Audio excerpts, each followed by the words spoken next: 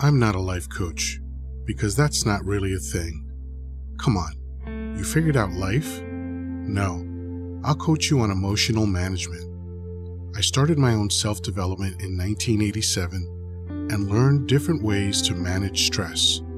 If you feel overwhelmed by sadness and frustration, I can help. Go to persistentrumor.com/coaching to learn more.